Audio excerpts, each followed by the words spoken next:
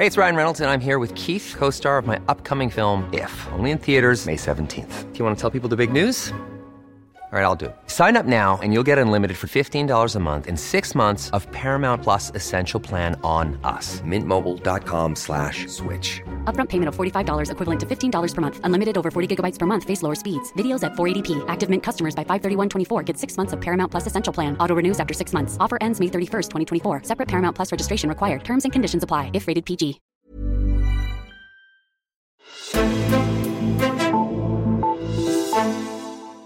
Jeg har respekt for, at man, når man har været i dansk politik i 20 år, siger, nu er tidspunktet til at gå ud og lave nogle andre ting. Og det er jo en beslutning, som kun det enkelte menneske kan træffe. Efter 20 år stopper Nick Hækkerup på toppen af dansk politik. Han forlader sin post som justitsminister for at blive direktør i Dansk Bryggeriforening.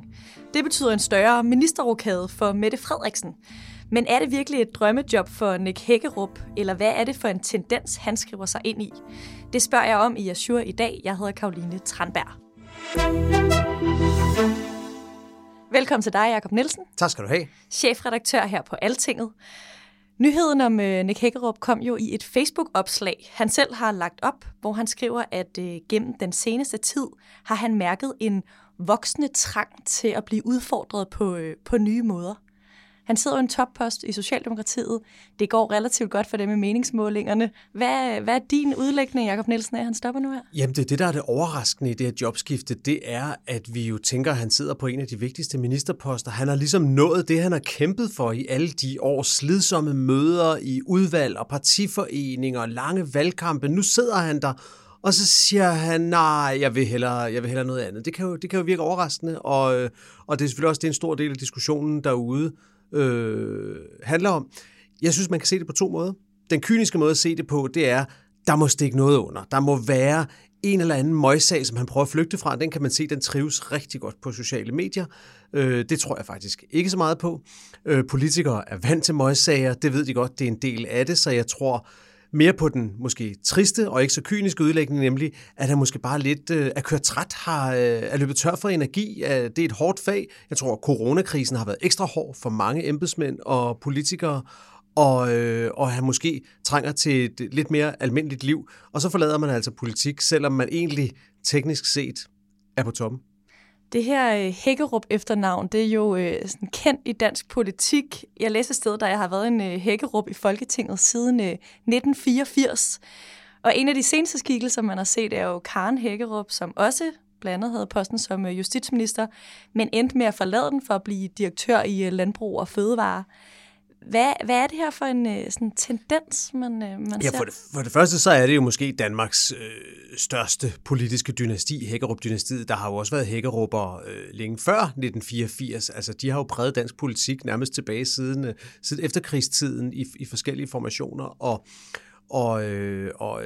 det helt underlige her ved Nick Hækkerups afgang, det er jo, at hans svigerinde, Karen Hækkerup, altså hans brors hustru, jo var justitsminister i 2014 i Helle Thorning-Schmidts regering, og pludselig uden varsel forlod posten for at blive direktør i Landbrug og Fødevare, altså fuldstændig parallel historie, samme ministerium, og også for at gå over til at blive lobbyist i fødevarebranchen. Og på den måde synes jeg også, at det er den tendens, vi lige strejfede før, det her med, at når selv politikerne fra Danmarks største politiske dynasti gør det her, så viser det også, at det ikke er en indgangsting, det her. Det her det er udtryk for en tendens, at selv den familie, hvor politik har været deres et og alt igennem generationer, der er det altså nået til et punkt, hvor politik ikke er deres et og alt, helt til de går i graven i hvert fald. Og udover at det helt sikkert har nogle konsekvenser for Nick Hækkerup, så sidder Mette Frederiksen, statsministeren, nok også med nogle konsekvenser af det her. Nu har det jo for det første betydet en større ministerrokade for hende. Men hvad betyder det for hende, altså sådan på længere sigt, og der er et år til valg og så videre? Det er selvfølgelig ubelejligt og utvivlsomt ikke noget, Mette Frederiksen havde ønsket sig. Jeg ved ikke, hvor meget det så egentlig betyder for hende, fordi det er jo det, vi har kunnet se her, det er, at hun har sådan set, hvad skal man sige, affølgende i orden. Hun har talenterne stående klar til, at hun kan lave sådan en rokade, som den hun har lavet, uden at man sidder tilbage med en fornemmelse af, at regeringen er blevet afgørende svækket. Nick Hækkerup var heller ikke den, der fyldte allermest med offentlige dagsordner i medierne. Han var en sikker hånd, der styrede sine sager i Justitsministeriet nogenlunde sikkert igennem. Som selvfølgelig også havde nogle meget svære sager liggende, som har givet masser af problemer. Men han bliver afløst af en Mattias Tesfaye, som jo har fået nogle års enormt vigtig erfaring i at håndtere, hvad man roligt kan kalde svære sager på udlændingeområdet. Forsøget på at få denne her Rwanda-løsning med asylbehandling uden for Danmarks grænser igennem, og håndtering af alle de kontroversielle enkeltsager, der altid er på udlændingeområdet. Så han er en ekstremt trænet politiker, der nu kommer ind og skal overtage Justitsministeriet, og har lidt den samme no-drama-attitude, som Nick Hækkerup også har. Så på den måde meget sikkert valg. Hvad så med Udlændingeministeriet, kan man sige? Jamen, der sætter hun Kaare Dybvad Bek over, som jo også er meget trænet efter nogle år som minister, og som også, ligesom Mattias Tesfaye i øvrigt, er en af regeringens ideologer, kan man sige. En af dem, der faktisk har udgivet bøger, har formuleret nogle af de tanker, som hele Mette Frederiksens regering, hele det grundlag, det hviler på, det er dem, der har formuleret det. Så på den måde synes jeg ikke, man kan sige, at Mette Frederiksen egentlig står sådan afgørende svækket tilbage. Noget af det, Nick Hækkerup, han jo sagde, som jeg også indledte med at sige, det er, at der ligger ikke sådan en utilfredshed bag beslutningen om at stoppe i politik. I stedet for skriver han, at det er arbejdet som direktør i Dansk Bryggeriforening, der trækker, det skriver han på Facebook, det her. Er det virkelig sådan et drømmejob for Nick Hækkerup at sidde som direktør i Dansk Bryggeriforening? Ja, det kan det jo godt være, men et drømmejob kan jo være mange ting. Det kan jo være et drømmejob, fordi udfordringen er helt utrolig spændende, eller det kan være et drømmejob, fordi at man får bedre løn og samtidig kan være mere sammen med sine børn. Det kan jo også være definitionen på et drømmejob, så på den måde tror jeg sådan set, det er sandt nok, når han siger det, men det kommer an på, hvad man lægger i begrebet drømmejob, for det er jo klart, at det er jo, han siger jo farvel til al den indflydelse, han har haft som justitsminister, altså som lobbyist i Bryggeriforeningen, er man for det første chef for et meget lille sekretariat, under 10 mennesker, så vidt jeg har forstået.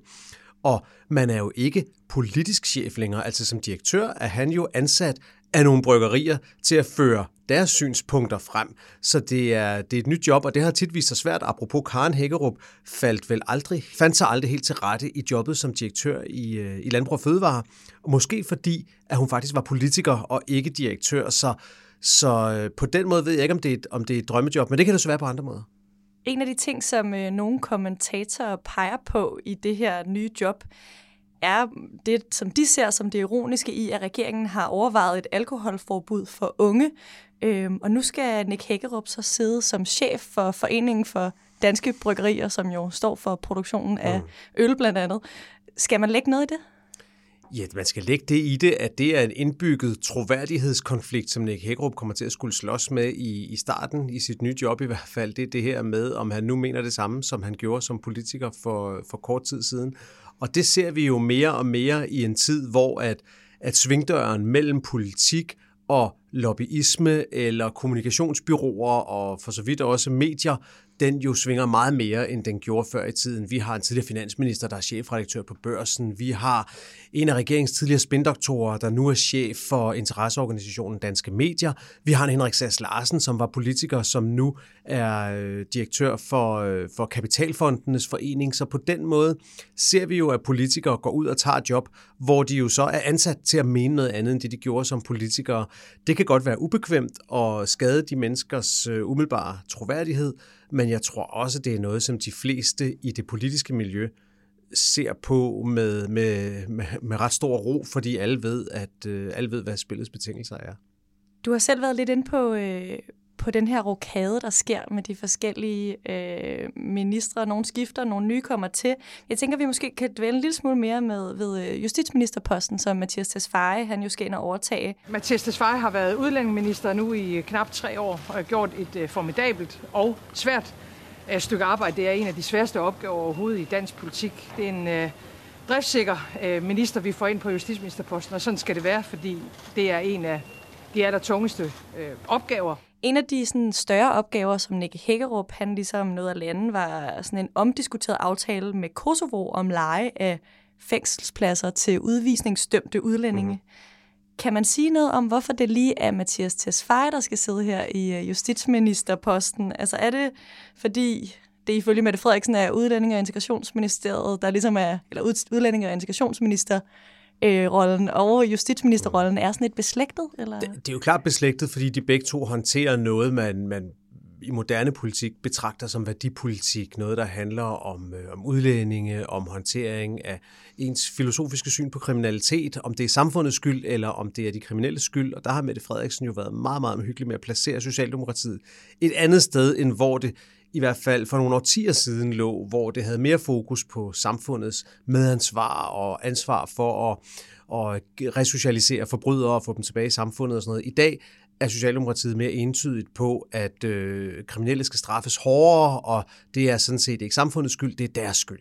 Og den linje repræsenterer Mattias Tesfaye også. Han er jo en af de her relativt mange medlemmer af den socialdemokratiske regering, som kommer ud fra den yderste venstrefløj. Han har været medlem af Kommunistpartiet, han har været medlem af Enhedslisten og SF, og nu er han så socialdemokrat, og han er meget hård på de her områder. Det var også en af grundene til, at han blev udlænding- og integrationsminister.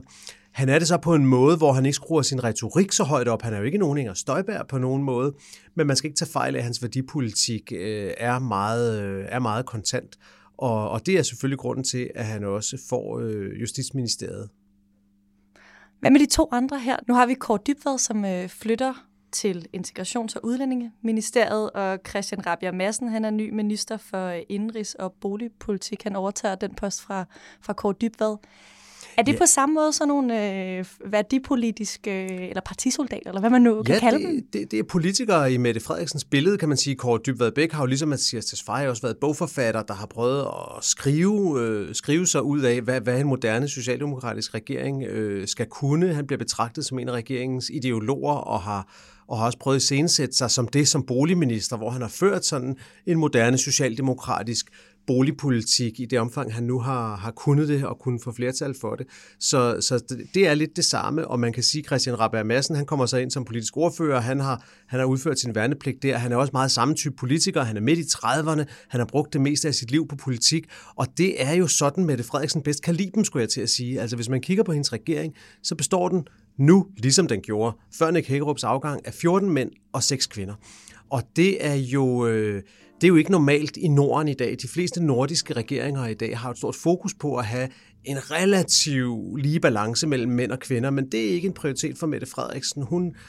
Næsten alle centrale poster i hendes regering er besat af mænd sådan i mellem 30 og 40, og som også er ideologisk stærke. Og så kan alle lytterne derude jo diskutere med sig selv og deres nærmeste hen over bordet, om det er fordi, at alle de gode talenter bare er mænd, eller om det er fordi, at Mette Frederiksen har særlig fokus på at ansætte mænd. Det er der sikkert ikke noget objektivt rigtigt svar på.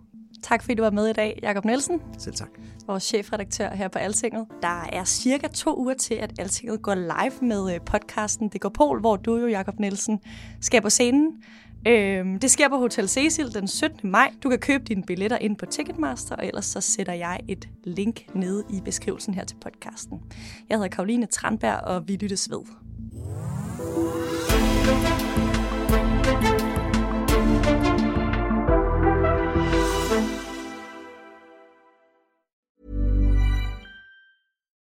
When you need mealtime inspiration, it's worth shopping Kroger, where you'll find over 30,000 mouth-watering choices that excite your inner foodie. And no matter what tasty choice you make, you'll enjoy our everyday low prices, plus extra ways to save, like digital coupons worth over $600 each week. You can also save up to $1 off per gallon at the pump with fuel points. More savings and more inspiring flavors make shopping Kroger worth it every time. Kroger, fresh for everyone. Fuel restrictions apply.